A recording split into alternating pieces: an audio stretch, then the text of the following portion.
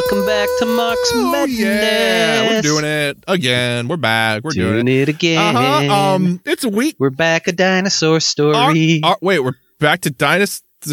No, not that one. Oh, dang it. All right. I have fond memories of that. I'm sure it's problematic for some reason now.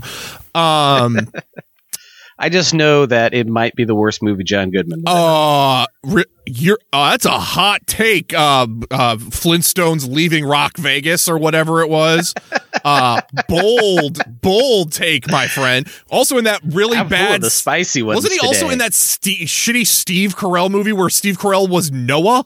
Feel like John Goodman hasn't exactly been doing bangers. Oh God, he might have been. I think he was the bad, evil, we don't support climate change senator. He was also in the Blues Brothers remake that was supposed to be Okay, so what we're saying is John Goodman's never made a good movie. He was in the Blues Brothers remake that was supposed to be a sequel that was really a remake where they literally had the same jokes. Yeah. So John Goodman hasn't made a good film. He was in Big Lebowski. Okay, so John Goodman's made one good film. That's the exception that proves the rule. John Goodman does not make good movies. He went to my university. That is a strike against him. I'm going to kick you in the head. Look, dude, I liked Arachnophobia. It doesn't make it a good movie. I mean, come on now, man. People like the Marvel movies. Oh, we are just burning our audience to the ground today. None of them are going to be there. But that being said, I don't know, man. Shit sucks. Everything's bad. World's on fire. A lot of great stuff happening. Fantasy football season's back, so I'll distract myself with that garbage show. I appreciate global warming creating a deadly fire that spans half the country and then putting it out in one state by giving us wacky snow the day after 90-degree weather. That is one upside, I guess, to lighting the entire western seaboard on fire. Is that people don't complain about the snow? Sure, we'll go with that. We'll go with that one. Not that the entire western seaboard is on fire. And very serious shout out any comrades out in the Pacific Northwest California. I've been seeing pictures. I've seen Discord of people. It looks like hell on earth. Like just ash and evacuation and stay safe. And this is not. So again, this is very much a policy of capitalism, settler colonialism. You know, this is something that indigenous groups had managed burning, control burns for hundreds at least, probably thousands of years. And these forest fires weren't a thing. They just naturally learned to take care of the forest that way. If it's not profitable, it doesn't happen in capitalism. Now we got big fires, and then we put it out with prison labor. Yeah, that's always good. And then not only is global warming getting worse, which is going to make these fires happen more and more exacerbated and other worse natural disasters. Sharknadoes. But as that's happening, of course, these were put out with prison labor, with prison slave labor.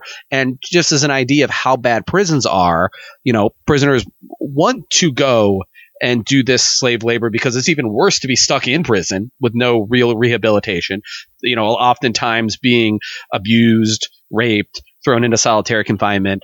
And so they will go with this like $5 a day, risking their lives fighting forest fires. The reward for when they come out of that can't be firefighters. Is that because they can't be firefighters because they were felons, and you're not allowed to be a firefighter anymore because you're a felon. So, woohoo, building great experience, which I think is always the excuse for this prison slave labor, building experience. So that makes a lot of sense. Like every unpaid internship I ever had. Hi, this qualifies you for nothing. This is, of course, in California, which has the largest women's prison population. It's like the leader of imprisoning women. Kamala. And, of course, these are largely women prisoners that are doing this. And these women prisoners don't, and even the male prisoners that were sent to these forest fire brigades aren't available because the casual eugenics genocide of, let's just let COVID fester in the prisons has been going on, and everyone's too sick with a deadly respiratory pandemic to go fight the fires. And capitalism, because it's not profitable, has no other option. The only option to put out forest fires that is profitable enough for anyone to lift a finger and give a goddamn shit is prison slave labor. So when that falls through, just like with everything else with capitalism, there's not actually a solution. Well, and of course, this David, is at the end.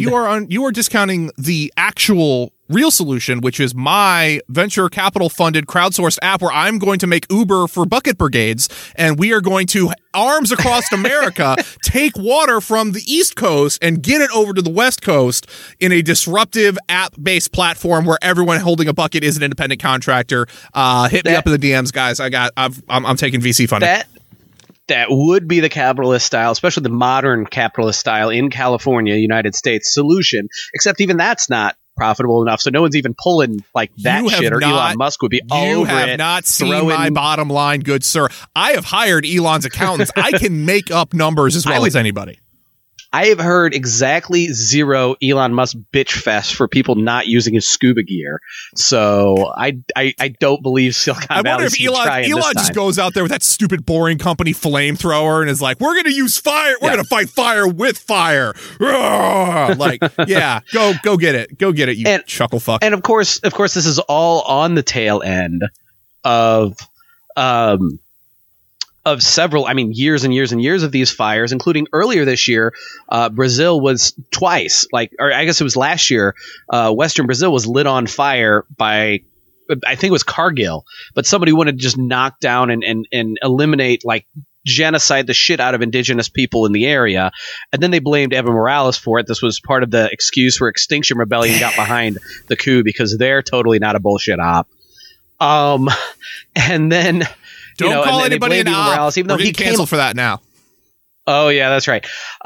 You can't do that. And to be fair, there's plenty of people who volunteer to be ops with no coordination and not getting paid because they're just that ideologically empty. But Extinction Rebellion, I don't know, it just seems too well funded and getting too much attention. That video of them just sitting in the park waving plastic bags around. With the plastic bags. If that isn't, if you're not getting paid by a government to do that, I'm authorizing bullying. Right now, bully them. Yeah, make fun of them on the internet like a Kennedy. And their strategy for years was get anybody who realized that we're not actually solving global warming and get them arrested. Totally not an op. And they, of course, hated all official imperialist enemies, again, Evo Morales. So that had happened. Well, Brazil is actually still burning. So people now realize California's burning. They completely forgot Brazil is still burning. Australia burned for an entire solid year. We just light half the country on fire. This is shortly after Australia burned for a year. And Australia, we think of Australia as a pretty big island. It's just north of Australia and is the fourth most populous country in the world. Indonesia. Right behind the United States. Indonesia. Bam, got one right. Geography. People do not realize that Indonesia was recently on fire. All of this stuff. So isn't Jakarta apologies. Isn't Jakarta the capital of Indonesia? That sounds right. Yeah.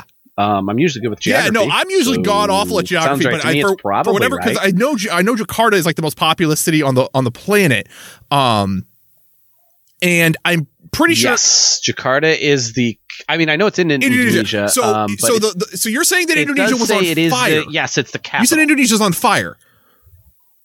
Was because on fire. Jakarta is all making the rounds now because it is going to fall. It's climate change, obvious target numero uno. It's going to sink into the ocean. It's the most populous city in the world. It's going to sink into the sea. So half of it's on fire, and the other half is being taken by Neptune. Nothing's going on here. Indonesia is clearly the ultimate flashpoint of global warming. It is 1,000, 7,000, it's thousands of islands, and it's in the Pacific Ocean. That real big ocean. It's the fourth most populated country in the world, just behind the United States, ahead of I think Brazil is next. Okay, yeah, I think Brazil's next after them, but it's something in that range. Jakarta has 9 million people. Jesus. Yeah, Jakarta is an extremely populous city, and I knew it was the biggest city, and I knew it was there. I didn't know it was capital, so it is the capital. Look at you getting politics and geography ahead of me. Good job. That city itself is going to sink in the sea, but you also have all kinds of islands that are going to get swallowed up, and then of course it is dealing with other natural disasters. Like I said, it was just on fire. Through all that, nobody's paying attention to that shit because U.S. chauvinism. So people only pay attention to the wildfires that happen here. And on top of all that, this particular one was started by a fucking gender reveal party, which was not the first giant wildfire started by a gender reveal party. Ban gender. And people's reaction to that. Defund people's gender. reaction to that. Yeah, no, true. I mean, yes. Again, there's a problem with gender reveal parties. People's reaction to that is, of course, blame the stupid person, which they should share blame, and gender reveal parties are bullshit. But by the same token, there was a wildfire, like last year, that was started by a homeless guy on accident, and they wouldn't be this big, and they wouldn't happen every year if it wasn't systemic. And the way the system wiggles out of blame is always blaming the individual. So yeah, I mean, rip on gender reveal parties, but don't lose focus and bitch about that. This is a systemic issue. Don't play their game of blaming individuals. We're also going to have minor correction hour. Lots of fire. We're having minor correction hour because I don't need y'all. I love y'all. Don't need you in the DMs for this one. This is an easy fix. Indonesia is the fourth most populated country in the world behind China, India. The United States is more populous. And then Pakistan is right behind Indonesia. Pakistan is the Middle Asia country, Middle Eastern country that you were thinking of. And then it's Brazil. Okay. So United States still bigger than Indonesia. Indonesia still Jakarta, still the largest city in the world, and it is sinking into the sea. Yes, no, absolutely, major problem. And I mean, there's huge gaps. Fourth sounds huge. Even the United States is a billion people behind depressing. India, and we're a fourth the size of India or China. China's at 1.4 billion. India's at 1.3 billion. United States at 3. Drop just $1 billion off India, and that gets us. Yeah. And then Indonesia's at... But Indonesia's right behind us. 269,000. So, about 100 million less. Around 100 million less, give or take. 75 million maybe. Okay. That's actually more of a gap than I thought. Well, when your country is sinking into the ocean actively, maybe you're going to have... It's kind of hard to keep that up when you're actively sinking in it. Now, then again, we're on fire. So who gives a shit? Do you want to read stuff? Let's read a book. Let's go from this depressing topic to the South was too astonished for belief. Oh my heavens. That just seems like a thing that is said. We are starting on page 186, last paragraph of 186 in Black Reconstruction. The South was too astonished for belief when it saw industry and democracy in the North united for a policy of coercion. Who could imagine such a thing? In the past, the South had always been able by mere gesture of concession to bring Northern industry to its knees begging. Oh my God. I love this book so goddamn much sometimes. It did not realize how strong capital I industry had grown and how conscious its power and how boundless its plans. Capital's figuring it out. It did not realize that the basis of the South's own power had literally been swept away. Even the West, on which the South had long counted in theory, although sympathy had seldom led to effective action, while it fought industrial monopoly, the national debt, and the money power, yet when it had to choose between a continuation of Southern oligarchy and a great democratic movement, swung inevitably towards democracy. Northern capital went south and vied with the planters for the direction of the Negro vote. The poor whites scurried to cover, now here, now there, and a dictatorship of labor ensued. With a new democratic constitution, new social legislation, public schools, and public improvements. But of that, we shall speak more in detail in later chapters. Oh, I want to hear about that. Ooh, that's gonna be. This book is kind of long. Do not sell it short on that. Yeah, a little bit. On the other hand, Northern industry seemed at last free and untrammeled. That is not trampled. I didn't read that wrong. It's untrammeled. It began in 1876, an exploitation which was built on much the same sort of slavery which it helped overthrow in 1863. It murdered democracy in the United States so completely that the world does not recognize its corpse. One more time for everybody in the back. On the other hand, Northern industry seemed at last free and untrammeled. It began in 1876, an exploitation which was built on much the same sort of slavery which it helped to overthrow in 1863. It murdered democracy in the United States so completely that the world does not recognize its corpse. It established as dominant in industry a monarchical system which killed the idea of democracy. Page 187, just Du Bois doesn't stop. Can't stop, won't stop, doesn't stop. Holy shit, that is just, that rings true. The basis of the argument for Negro suffrage has usually been interpreted as a gesture of vengeance, but it was much deeper than this. It was phrased first by Lincoln himself as a method of retaining the jewel of liberty and the family 100%. Of freedom. This was echoed, however unwillingly, by Andrew Johnson as a sop to the radicals. but it gradually came in the thought of the nation to be an inescapable thing. Votes for Negroes were in truth a final compromise between business and abolition, and were forced on abolition by business as the only method of realizing the basic principles of abolition democracy. All of the selfishness, cunning, and power that were back of the new industry of the North have been looked upon as simply the other side of abolition democracy. And the reason for this was that in several cases, the two ideas were mingled in individuals' minds. One can see that in sermons of Henry Ward Beecher, who was a great advocate of votes for Negroes, but nevertheless instinctively capitalistic, standing on the side of the exploiter. He had scant sympathy for the exploited. There was something of this, although not nearly as much in the case of Thaddeus Stevens, who was at his heart the greatest and most uncompromising of abolitionist Democrats, but who advocated not only universal suffrage and free schools, but protection for Pennsylvania iron. Yet in that protection, he had just as distinctly in mind the welfare of the laborer as the profit of the employer. Okay, that paragraph... especially the last two chunks there, especially the Stevens chunk, should jump off at you right now with the discourse in capitals as it exists. You have a guy. Yeah, I mean, 100%. The problem with the abolitionists and how this failed was the exploiters were really, they might have been like, maybe on a conscious level against slavery personally. Maybe they didn't personally benefit, but they were on the side of slavers. They're on the side of exploitation. And the most prominent abolitionists, even humanizing black people and feeling empathy for them, were on the side of exploiters. That's just the way it went in this country because it is an exploitative settler colony. Thaddeus Stevens is the most liberal. He is called his faction is called capital R radical.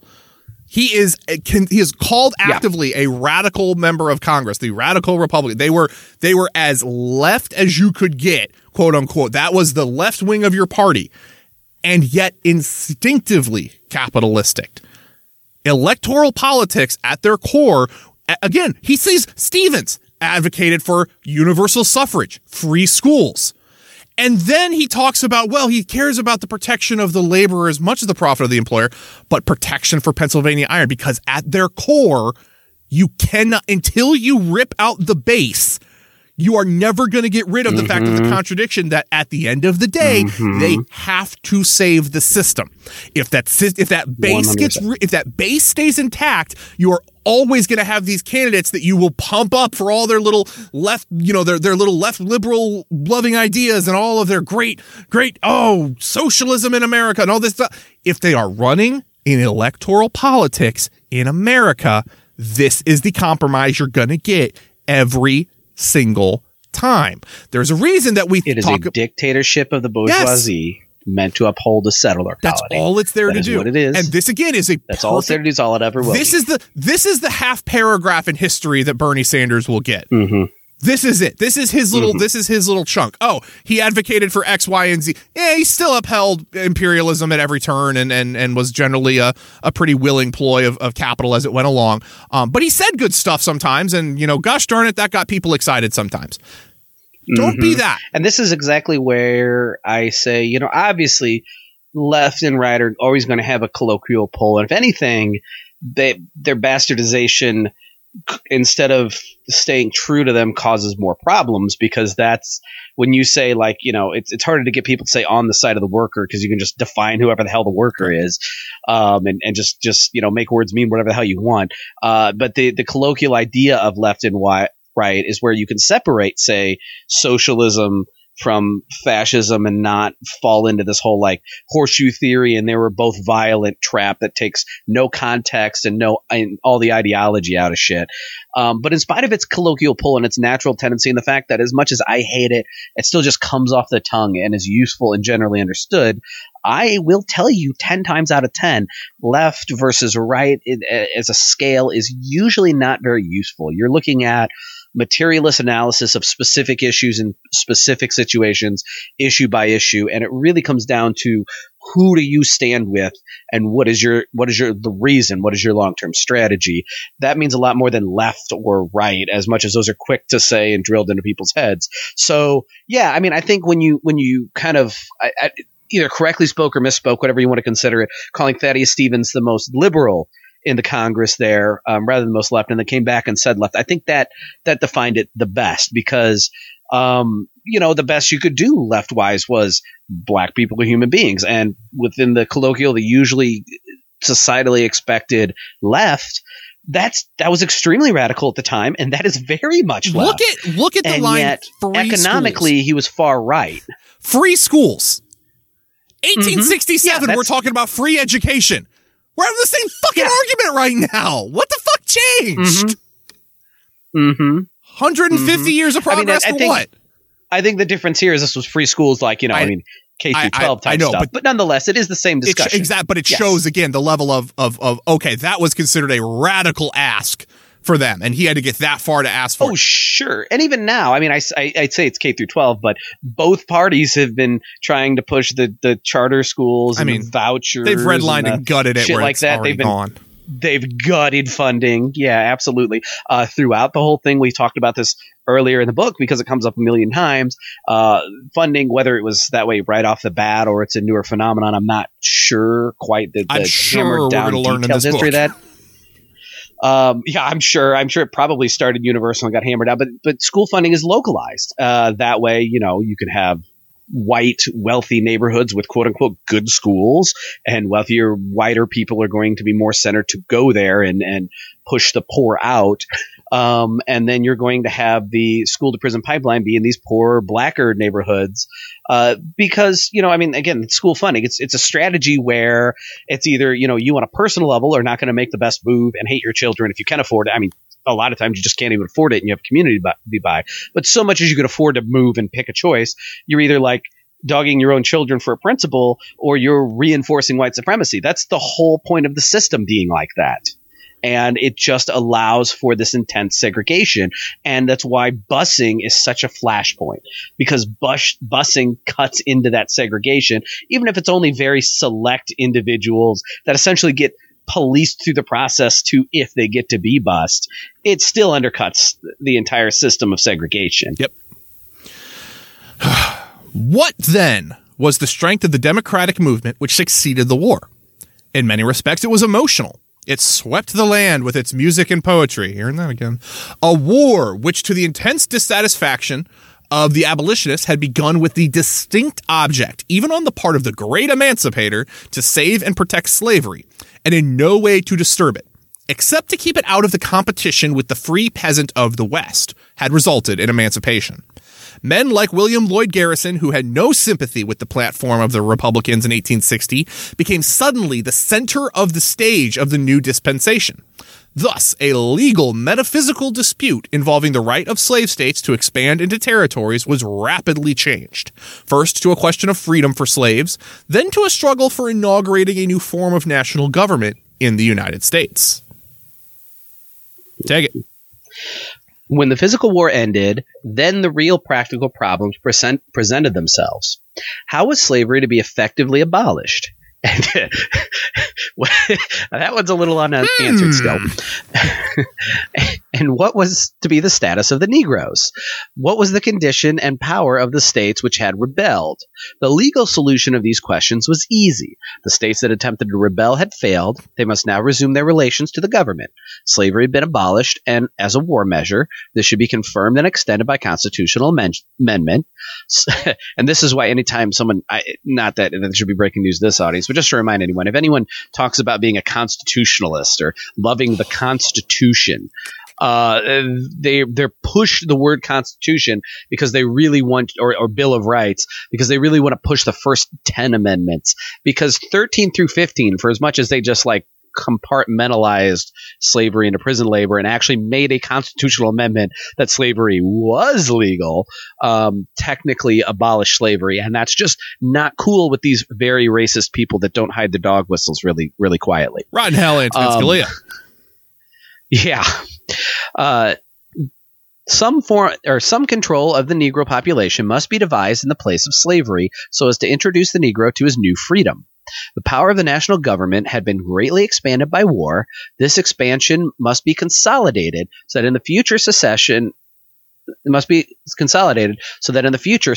will be impossible and slavery never reestablished. Again, these not so thinly veiled dog whistles about people being federalists or people wanting small government, which we already talked about the small government thing because that's just the plantation owners not wanting to be taxed to pay for schools for black people. But it also goes in here, right? When people say they don't want big government or they want states' rights. Well, we know the states' right is slavery. It's also a states' right to secession to preserve slavery. That difficulty with his legalistic formula was that it did not cling to facts. Slavery was not abolished even after the 13th Amendment. Shocker! There were 4 million freedmen, and most of them on the same plantation, doing the same work that they did before emancipation, except as their work had been interrupted and changed by upheaval of war. Moreover, they were getting about the same wages, and apparently were going to be subject to slave codes modified only in name. There were among them thousands of fugitives in the camps of soldiers or on the streets of the cities, homeless, sick, and impoverished. They had been freed practically with no land or money, and save in exceptional cases without legal status and without protection. Negroes deserved not only the pity of the world, but the gratitude of both South and North. Under extraordinary provocation, they had acted like decent human beings. They had protected their masters' families when their masters were away fighting for black slavery. They did this naturally because they were not sure that the North was fighting for freedom, and because they did not know which side would win. But at any rate, they did it. And even when they understood that the North, willing or unwilling, was bound towards freedom and that they could fight for their own freedom, they were neither vindictive nor cruel, or vindictive, nor cruel toward their former masters. Sorry, it was split into 2 lines. Yeah, words suck. Although they were quite naturally widely accused of laziness and impudence, which are the only weapons of offense which a rising social class can easily use. These black men wanted freedom, they wanted education, they wanted protection. They had been of great help to the Union armies, and help had been given under stress. Black soldiers had been outlawed and in many cases ruthlessly murdered by the enemy, who refused to regard them as soldiers or as human. They took chances every time they put on a uniform, yet after the war they were still not free. They were still practically slaves, and how was their freedom to be made a fact? It could be done only one way. They must have the protection of law, and back of law must stand physical force. They must have land, they must have education. How was all this to be done? And oh my God, just those last 2 paragraphs, so this is page 188, bottom 188, start to page 189. Keep those 2 paragraphs, just handy. Just print them off, hand them out. If someone wants to see the proof behind it, they can read the first, 6 chapters of the book, and Dr. Du Bois lays it out very well, but just print that off and just post it. Everywhere public until people, and hand it out to people, get it out to people as much as possible. Those are the most concise, accurate paragraphs. And they just lay it out so well how it was. And yet all we're handed is this white savior, Lincoln gave them freedom and we gave you freedom and we abolished slavery, racist bullshit. Well, that's why it's racist. Racism is to uphold the system. It wasn't white people that came in and saved them, and they haven't been saved. No. Okay? It was black people who fought for their own freedom and then had it snatched back away by the same system because they didn't completely destroy it, because they were fighting focused for their freedom and thought they had defeated it and were in a very unfair situation doing the best they could. Lincoln tried hard in the border states long before the end of the war to get voluntary emancipation and pay for the slaves so that a new system of labor under favorable circumstances could be arranged. The border states would have none of it. The war ended in anarchy as war always ends. The cost had been so great that there could be no thought of pay for the slaves, even on the part of the South, after the first flush of Reconstruction. There was no possibility of paying for capital destroyed in other ways, or of quickly restoring the neglected land and tools. Thus, by the sheer logic of facts, there arose in the United States a clear and definite program for the freedom and uplift of the Negro and for the extension of the realization of democracy. Some of the men who had this vision were identified with the new industry, but saw no incongruity or opposition between their ideas or between the rise and expansion of tariff-protected corporations and their equally sincere beliefs in democratic methods. Others were not identified with industry at all. There were some of them rich men supported by incomes derived from industry. Most of them were poor men earning a salary. Some of them were laborers. These men started from the abolitionist point of view. Slavery was wrong because it reduced human beings to the level of animals. The abolition of slavery meant not simply abolition of legal ownership of the slave.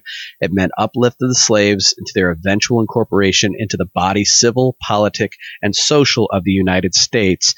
I really, really think Frantz Fanon would like the ring of that sentence. I think he definitely might have read this work once or twice. Yeah. There was, of course, much difference as to the exact extent of this incorporation, but less and less desire to limit it in any way by law.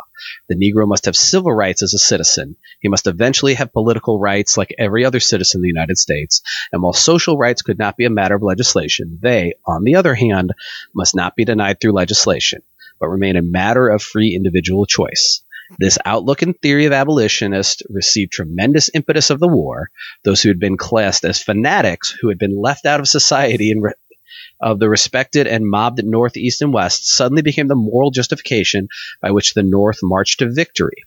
All of the great literature of the Civil War was based mainly upon human freedom, and insofar as it stressed the Union, it had to make it liberty and union. War songs and war stories, the war afflatus? Yeah, I don't know what that means. Were based on I guess the war march. It must mean, it seems to be. I don't know that word. We're based on the freedom of slaves, just as in the World War, we mobilized the mass of mankind in a war to end war and to promote the freedom and union of nations. So again, this is talking about the abolitionists and their moral standing and how they became front and center. Like at first they were, the outcasts, the stupid, crazy radicals. You could never get this. And next thing you know, they're the main cause. They're front and center. They're the stars. But it's the people taking these causes, and it's people that are taking this cause, and they're going to take it, as Joyce just laid out, in name only. What does these legal rights mean with no material rights, no material equality, nothing about the base economics and base power behind it as much as the civil rights are, which speaks really well to the moment. Again, at first prison abolitionists are crazy people, and now you burn down a few police stations and every street corner's got Black Lives Matter painted on the street. Compromise one. But they're making sure to take that in name only and to move it to little blocks on the screen during the DNC, and then nominate the crime bill writer and a cop versus the overt pro-cop fascist and his, gay person torturing super duper cop Vice President Buddy. So, I mean, this is why rights have to be substantial. And this, again, speaks well to the stuff we've spoken about a long time, where, you hear about stuff like the International Criminal Court. Well, who's never tried in the International Criminal Court? Who can't be? It was very fun today. I'm sure, obviously, for all the reasons that she gets canceled, but sort of in the same way we kind of go back. It was, for whatever reason, Jane Fonda was popping up on Twitter a bunch today. And it was just very fun, just very matter of factly in the 70s, just like, oh yeah, no, every member of the administration and the last administration are all war criminals. Like we ratified what is a war crime, and then we did all of them back to back. Why are none of them being tried? There are so many times Jane Fonda was verbally and vocally right in the 70s, and so many times from the 70s on through now that she gets arrested for it. And yet so little change that happens for it, and so much of her getting arrested is made equal to like you or me, or especially, a person of color getting arrested, as if it's the same thing. And she's not just going to get released the next day with a no disruption to her work life and a fine she can afford. So, there's so many ways in which she's a breath of fresh air, and so many ways where she's just another liberal celebrity that shouldn't be put on a pedestal. Don't put anyone on a pedestal, but it is just fun. Again, it is, but she has at least towed the correct line. It would be interesting. Can you think of a liberal? Can you think of a liberal celebrity now that would get work? That could go out and say that every member of this administration and the past one were war criminals. Yeah, no, I mean, the closest one is going to be Boyega, and he's not actually American. I was British, about to say he's also English. Yeah, he's got his own thing. No, he's good. I was just saying it was nice to see. Yeah, it was fun. So anyway, yeah, I mean, there's not to say there's no celebrities. There's a few smaller ones who take a very good moral stance. The one that comes to mind for sure is No Name, but. And not that Jane Fonda was the biggest celebrity ever, but just not a lot of big celebrities. And when you go into music, not every musician has taken a great stance, but at least there's the room to take that risk. You get into acting, and there's just not that room. Yeah, no. That being said, moreover, the new abolition democracy that came after the war had a tremendous and unexpected source and method of propaganda, and that lay in the crusade of the New England schoolmarm. The annals... Schoolmarm? Huh? Schoolmarm? I don't know what a schoolmarm is. That was traditionally the person that like in a one-room school or something like that. That was the schoolmarm was like the teacher, the person that ran the school. Because in a one-room school, you don't have grades and teachers and all the stuff. You have one educated person teaching. Schoolmarm. Someone can correct me if I'm wrong, but that term, I'm almost positive that's where it comes from. I also have a teacher. Okay, no, I know. I didn't know. I have a teacher for a wife, so I don't know. Maybe that's me. The annals of this ninth crusade are yet to be written. The tale of a mission that seemed to our age far more quixotic. I know. Quixotic. See, I know it's from like Don Quixote. I know it's from Don Quixote. All right, so Quixotic. Then the quest of St. Louis. What? Huh? What happened? Where'd we go? How did we end up in the loo? Seemed to his. Behind the mist of ruin and rapine waved the calico dress of women who dared, and after the hoarse mouthings of the field guns rang the rhythm of the alphabet. Rich and poor, they were serious and curious. Bereaved now of a father, now of a brother, now of more than these, they came seeking a life work in planting the New England schoolhouse among the white and black of the South. They did their work well. In that first year, they taught 100,000 souls and more.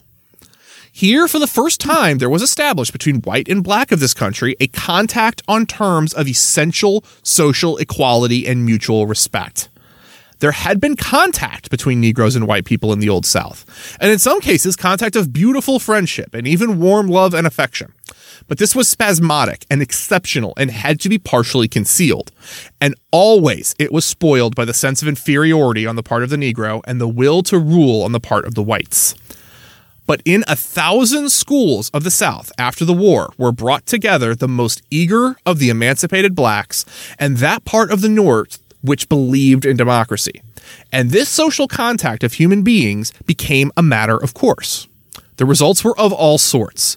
Sometimes the teachers became disgusted. Sometimes the students became sullen and impudent. But on the whole, the result was one of the most astonishing successes in new and sudden human contacts.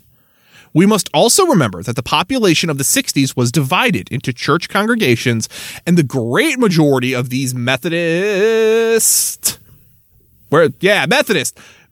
Congressional, Presbyterian, and Quaker congregations in the North were represented directly or indirectly in the South after the war by one of their members who reported the work that she, and it was usually she, was doing with colored people.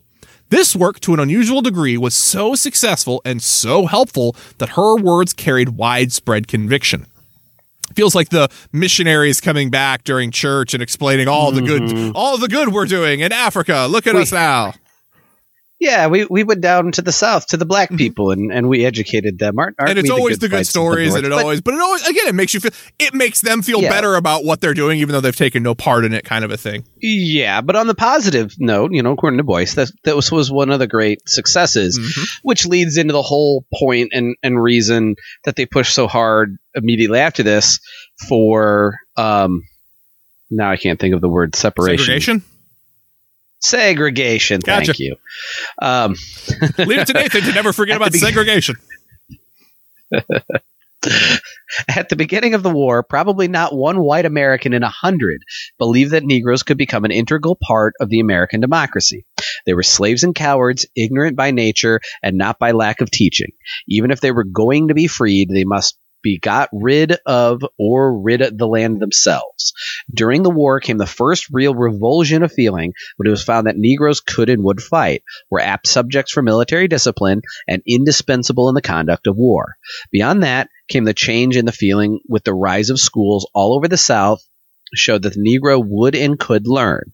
There might be continued doubt as the extent of the learning and the height of which a race could rise, but nobody in that day of widespread immigration from Europe could doubt that the Negro was capable of at least as much education as the ordinary northern laborer.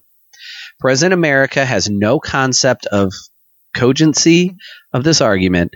In 1865, the right of all free Americans to be voters was unquestioned, and it had not been questioned since the time of Andrew Jackson, except in the case of women where it interfered with sex ownership.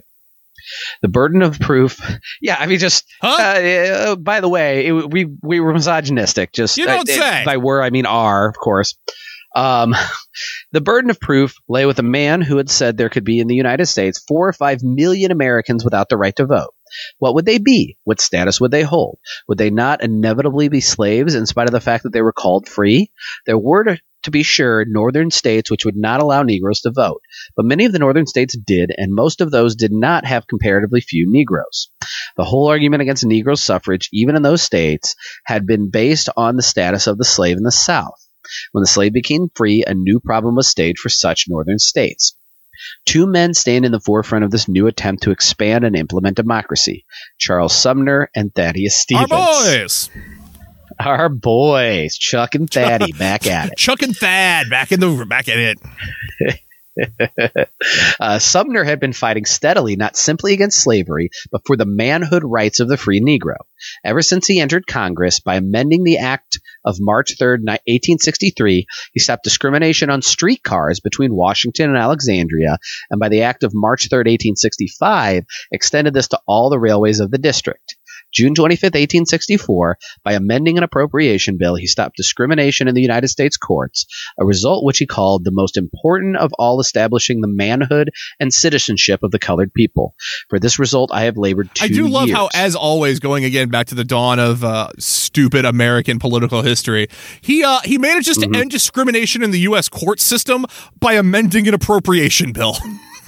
The time-honored tradition of how you ram through legislation. See, the Democrats used to understand how to fucking use tactics here, people. They used to have it when Thad and Charles were rocking it out there. Conversely, you've got to love how democratic this democracy is. Love those democracies and freedoms. Gotta love have. He fought for equal pay to the Negro soldiers and finally secured a favorable decision of the Attorney General. In 1863 to 1864, he fought unsuccessfully against white suffrage in the new territory of Montana. He fought unsuccessfully against white. What do the whites need suffraging from? What have white people ever needed suffraging? I think he was trying to stop the suffrage, like the right to vote, and basically the Montana becoming a state with white-only voting. Like, you're going to include everyone in voting or nobody. Okay, all right. So they're basically trying to integrate and say, and no black people will be allowed. And he's like, fuck you. Yeah. Hey, you remember how we have this tradition of if we just shut up and let Du Bois talk, he'll tell us? He tried to include colored citizens among the voters of the city of Washington, but lost again. Again, see, those are different. Those are different clauses. Well, okay. Different clauses. Fair. At this moment of revolution, and this is a quote now, when our country needs the blessing of Almighty God and the strong arms of all her children, this is not the time for us to solemnly enact injustice. In duty to our country and in duty to God, I plead against any such thing. We must be against slavery in its original shape and in all its brood of prejudice and error. Hell yeah. So basically, like, we got to be against slavery and all of this other racist bullshit. Again, Thaddy and Chuck screwed up by being these free market douchebags that could not make real substantial equality, but that's because they were so ideologically tied to that. At least their intention, humanization of black people is good, and they really fucking fought for it. This is the thing. Again, are any of them great? No. But if there's one thing we need to be doing, let's just work on putting, instead of, let's make our first step, instead of putting Linko up on this hill, let's get Thad and Chuck up there. Let's get Thad and Chuck up as the guys that are actually pushing for the abolition as opposed to giving it to Linko. Mm-hmm. That's not, let's, give the credit where the credit is due here. So, we'll make baby steps with your people that watch The West Wing. Just convince them that Stevens and Sumner are better than Linko. That's all you got. That's step one. I do not want to know what Aaron Sorkin would do to Thaddeus Shut up. Stevens and Charles Burn Sumner. this episode. Cut that out because he's going to, oh my God, he did. Wait a minute. No, Spielberg did the Lincoln movie. I bet you Thaddy and Chuck are in there and they did them dirty. I bet you he did them dirty. I watched a Lincoln movie that was supposed to be about Abraham Lincoln Vampire Hunter is not a Lincoln movie. I don't know how to break this to you, David. We've had this conversation so many times. I can't remember which of the two, if it was Thaddy or it was Chuck. I think it was Thaddy. And they actually made the story about him, and Tommy Lee Jones was him. And it was really, that would be the surprisingly Spielberg Lincoln, good. I'm sure. It sounds like. Yeah, it was surprisingly good and a lot more historically accurate than I thought. Obviously, Lincoln's not like the wet rag that he actually was, but he's not up on the pedestal that you think. I was about to say, kind are of they bringing up a side character and a moderate douchebag. Are they bringing up him trying to send everybody to South America, but failing because he didn't have enough boats? No. They didn't bring up that or the 10% plan. There's no $100 gift cards to Applebee's or 10% plan. And I'm going with not historically accurate. About as accurate as you could be without getting there. And a lot of the movies centered on, I swear to God, Tommy Lee Jones is getting second billing as Thaddeus Stevens. All right, maybe. Yeah, and a lot of it focused on him on the Senate floor. He was in the House or the Senate? He was Thad was in the Senate. Sumner was in the House. Okay. That's what. Okay, so a lot of it focused him on the Senate floor, speaking his mind, sticking up, and taking shit from the slaving Southern Here is a problem senators. That will probably keep me from ingesting this movie is James Spader is in it as a man named W.N. Bilbo. And I refuse to watch a movie about American history that involves a man named Bilbo. So... Bilbo Baggins, American senator. W.N. Bilbo out there. Also, still haven't seen anybody playing our good friend Sumner, who I'm going to go ahead and say it is better than Stevens. I'm going to make it a bold stance. Sumner more important. Fair, but I still, again, I was surprised by how well the movie represented because I didn't have very high expectations because Hollywood. I can't argue with you. I can't argue with you. So Abraham Lincoln Fellowship of the Ring. Pretty decent. Ooh, good luck with that, album art. All right, clip art it up, baby. Clip art it up. 4 years later, Senator Doolittle said that Sumner had always been in favor of pushing Negro suffrage. He was the originator of that notion. He is the master of that new school of Reconstruction. Here it goes to you saying Sumner better than Thaddy. That you just got an immediate hat tip, Nathan. Well done. Boom. In December 1864, Sumner sketched an anti-slavery amendment. This was adopted by the American Anti-Slavery Society and early in the session moved by Ashley of Ohio and Wilson of Iowa in the House, Henderson of Missouri in the Senate. We did a thing! We did a good thing. That's pretty rare around the Civil War with Missouri. Yeah, I know. Let's not talk about who Jesse James fought for in the Civil War and how much he still gets marketed around Merrimack Caverns. Please don't. Sumner yielded to Trumbull, who adopted the formula of the Ordinance of 1787, which finally became the 13th Amendment in 1865. The Ordinance of 1787 finally became the 13th Amendment in 1865. You want to talk about American history? Look at that 80 fucking year gap. Jesus Christ. Sumner secured a special committee on slavery and freedmen in the Senate in January 1864 and became the chairman. He introduced a bill to repeal all fugitive slave laws, and the committee reported it. It was opposed by both Democratic and Republican senators. It was amended so as to save the law of 1793, and the committee dropped it. 2 months later, a House bill reached the Senate, and Sumner reported it. Salisbury of Delaware wanted 1 day without the slur for Negro.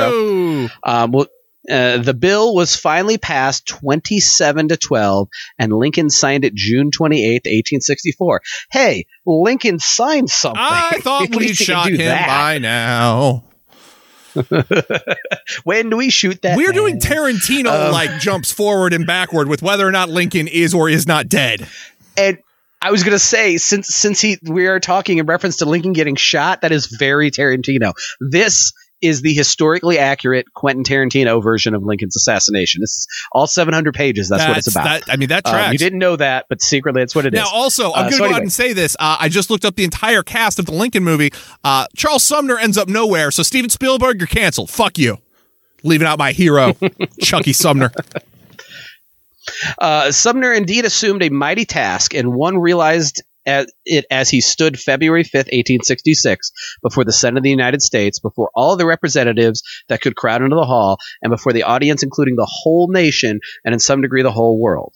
He spoke 4 hours on 2 consecutive days. Public interest was intense. The galleries of the Senate were crowded, and there were a number of colored people, including Frederick Douglass and Henry Highland Garnett. The voice of the speaker was solemn and earnest. His style and presence held the audience to every word. Rarely, if ever, did he make a deeper impression in the Senate or awaken a wider interest in the country. Thomas Wentworth Higginson found nothing in contemporary statesmanship here or abroad to equal the speech, and when Sumner sat down, the audience broke into applause. Charles Sumner was at the time 55 years of age, handsome but heavy of carriage, a scholar and a gentleman, no leader of men but a leader of thought, and one of the finest examples of New England culture and American courage. His speech laid down a Magna Carta of democracy in America. Before we get into the quote, I just got to say, I've never heard scholar and a gentleman outside of thanking someone for something. I've also never seen Magna Carta written as Magna Charta. That is a new one for me. But I was not about to say Magna Charta. I knew that was I am Magna enjoying Carta. this image, contrasting this to Black Bolshevik of this is Sumner's Trotsky on when he's defending himself thing, except it actually goes well and you're rooting for the guy. It's a good time. Right, it's good. Well, I mean, when you're actually on the good moral side. Yeah. Let's not wade in on whether Trotsky was better or worse than Charles Sumner. I feel like we're going to have a weird comparison there. Yeah, is Ezekiel Elliott better than LeBron James? Let's debate. I don't have any comparison points. Yeah, look, I feel like now we're starting to get into that like left-right scale, not always being a good equal plane of measure talk. As soon as we go into that, so let's just not do that. Let's get back into this fun quote about the Magna Charta of America. Well, actually, let's not get into the fun quote about the Magna Charta. Oh, guys, let's come back next time for a fun quote about the Magna Charta.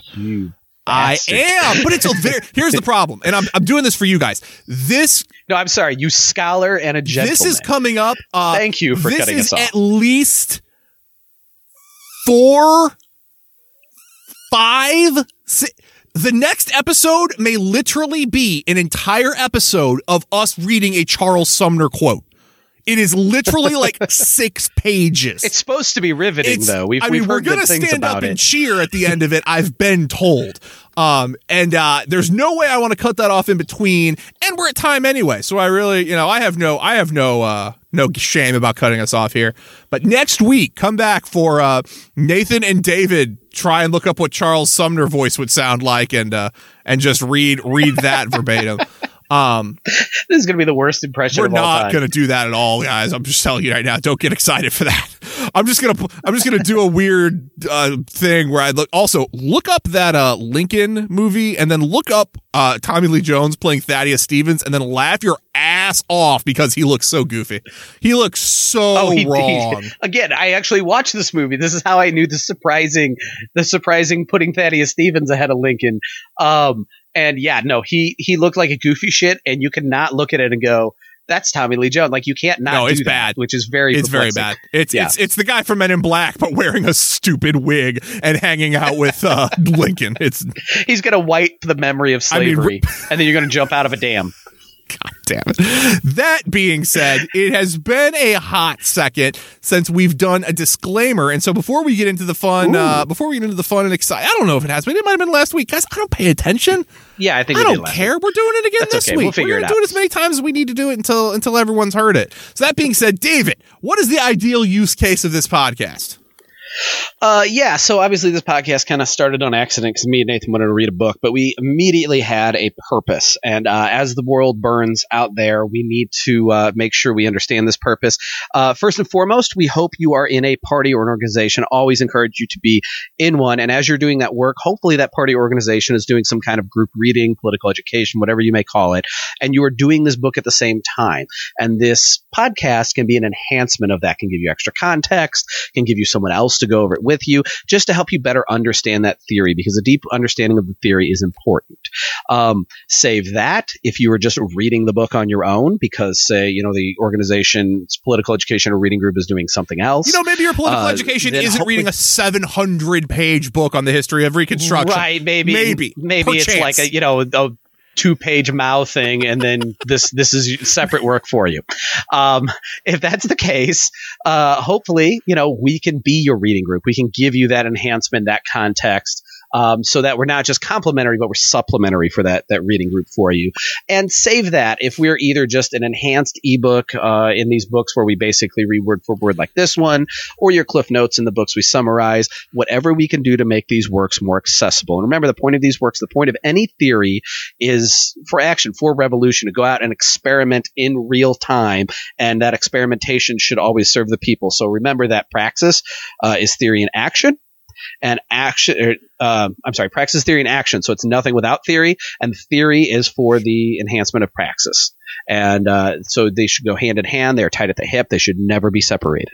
And I'm going to start quibbling with us calling ourselves an enhanced audiobook, because I'm not sure how much our yelling about Bilbo is. Okay, a distracted audiobook. An audiobook with detours is probably more an audiobook with occasional breaks for yelling about hockey. But that being said, also back on Bilbo, I was looking up because they did a little thing where they showed all the characters next to their historical counterparts, and people just looked sort of silly in the 1800s, guys. Come on, the eyebrow game was not under control. But what I do appreciate that we brought up Lord of the Rings, and all of the beards in Lord of the Rings probably match an 1800s kind of. I wish they don't. They're all the beards are all on their eyebrows. It's all eyebrow beards. It's craziness up there. Eyebrow beards and mutton chops. But for Bilbo, again, they have all their carrot there next to the picture. For this Bilbo guy, his signature. Just his signature. We don't even have a picture of this guy. Why is this guy in the movie, and why is James Spader playing him? I need to know these facts. Things I will not search out on my own. So, if you would like to tell me, because you're smarter than I am and know who this Bilbo character is and why he deserved a place in the movie, you can email that answer to us at marksmadnesspod@gmail.com. If you are the 7th person to email me that, I will let you know that you were the 7th person to email me that. If you would like to communicate with me in a more interactive manner on the Hell site, and David too, because David sees those, you can absolutely hit us up at Marks Madness Pod on Twitter. That's where we will tweet very random video game screenshots of our episodes, because that's the mood we're in right now, because we found that generator and we're going to beat it to death. If you would prefer to have an ongoing discussion in a long form, more of a just a kind of a place to hang out and do some stuff, and just talk to comrades, back and forth, kind of banter as you're wont to do. Come into the Discord. We live in Dumb and Awful's Discord server, which is another show that are great. They're comrades. They hang out. But yeah, I'm in there. I'm always pretty active. I think I can never be out of there for more than a day. We're playing video games. We're doing fun stuff. Maybe we'll talk about it. Maybe there's something that you would like to bring up to the group, and then there's a special place, and you know where to go there. You get in the suit, you'll know where to go. Mm-hmm. And every solstice I show up. Yes, on the blood moon, if the sacrifices have been made and the gods are appeased, David descends from the heavens, gives us 4 walls of text with 87 typos, and then leaves like a Krampus just in the night, so that no one we're never quite sure if he's there or not. But he will appear when summoned properly. That being said, this has been Marks Madness. We will talk to you all next week. My name has been Nathan. My name's David. Bye. Bye.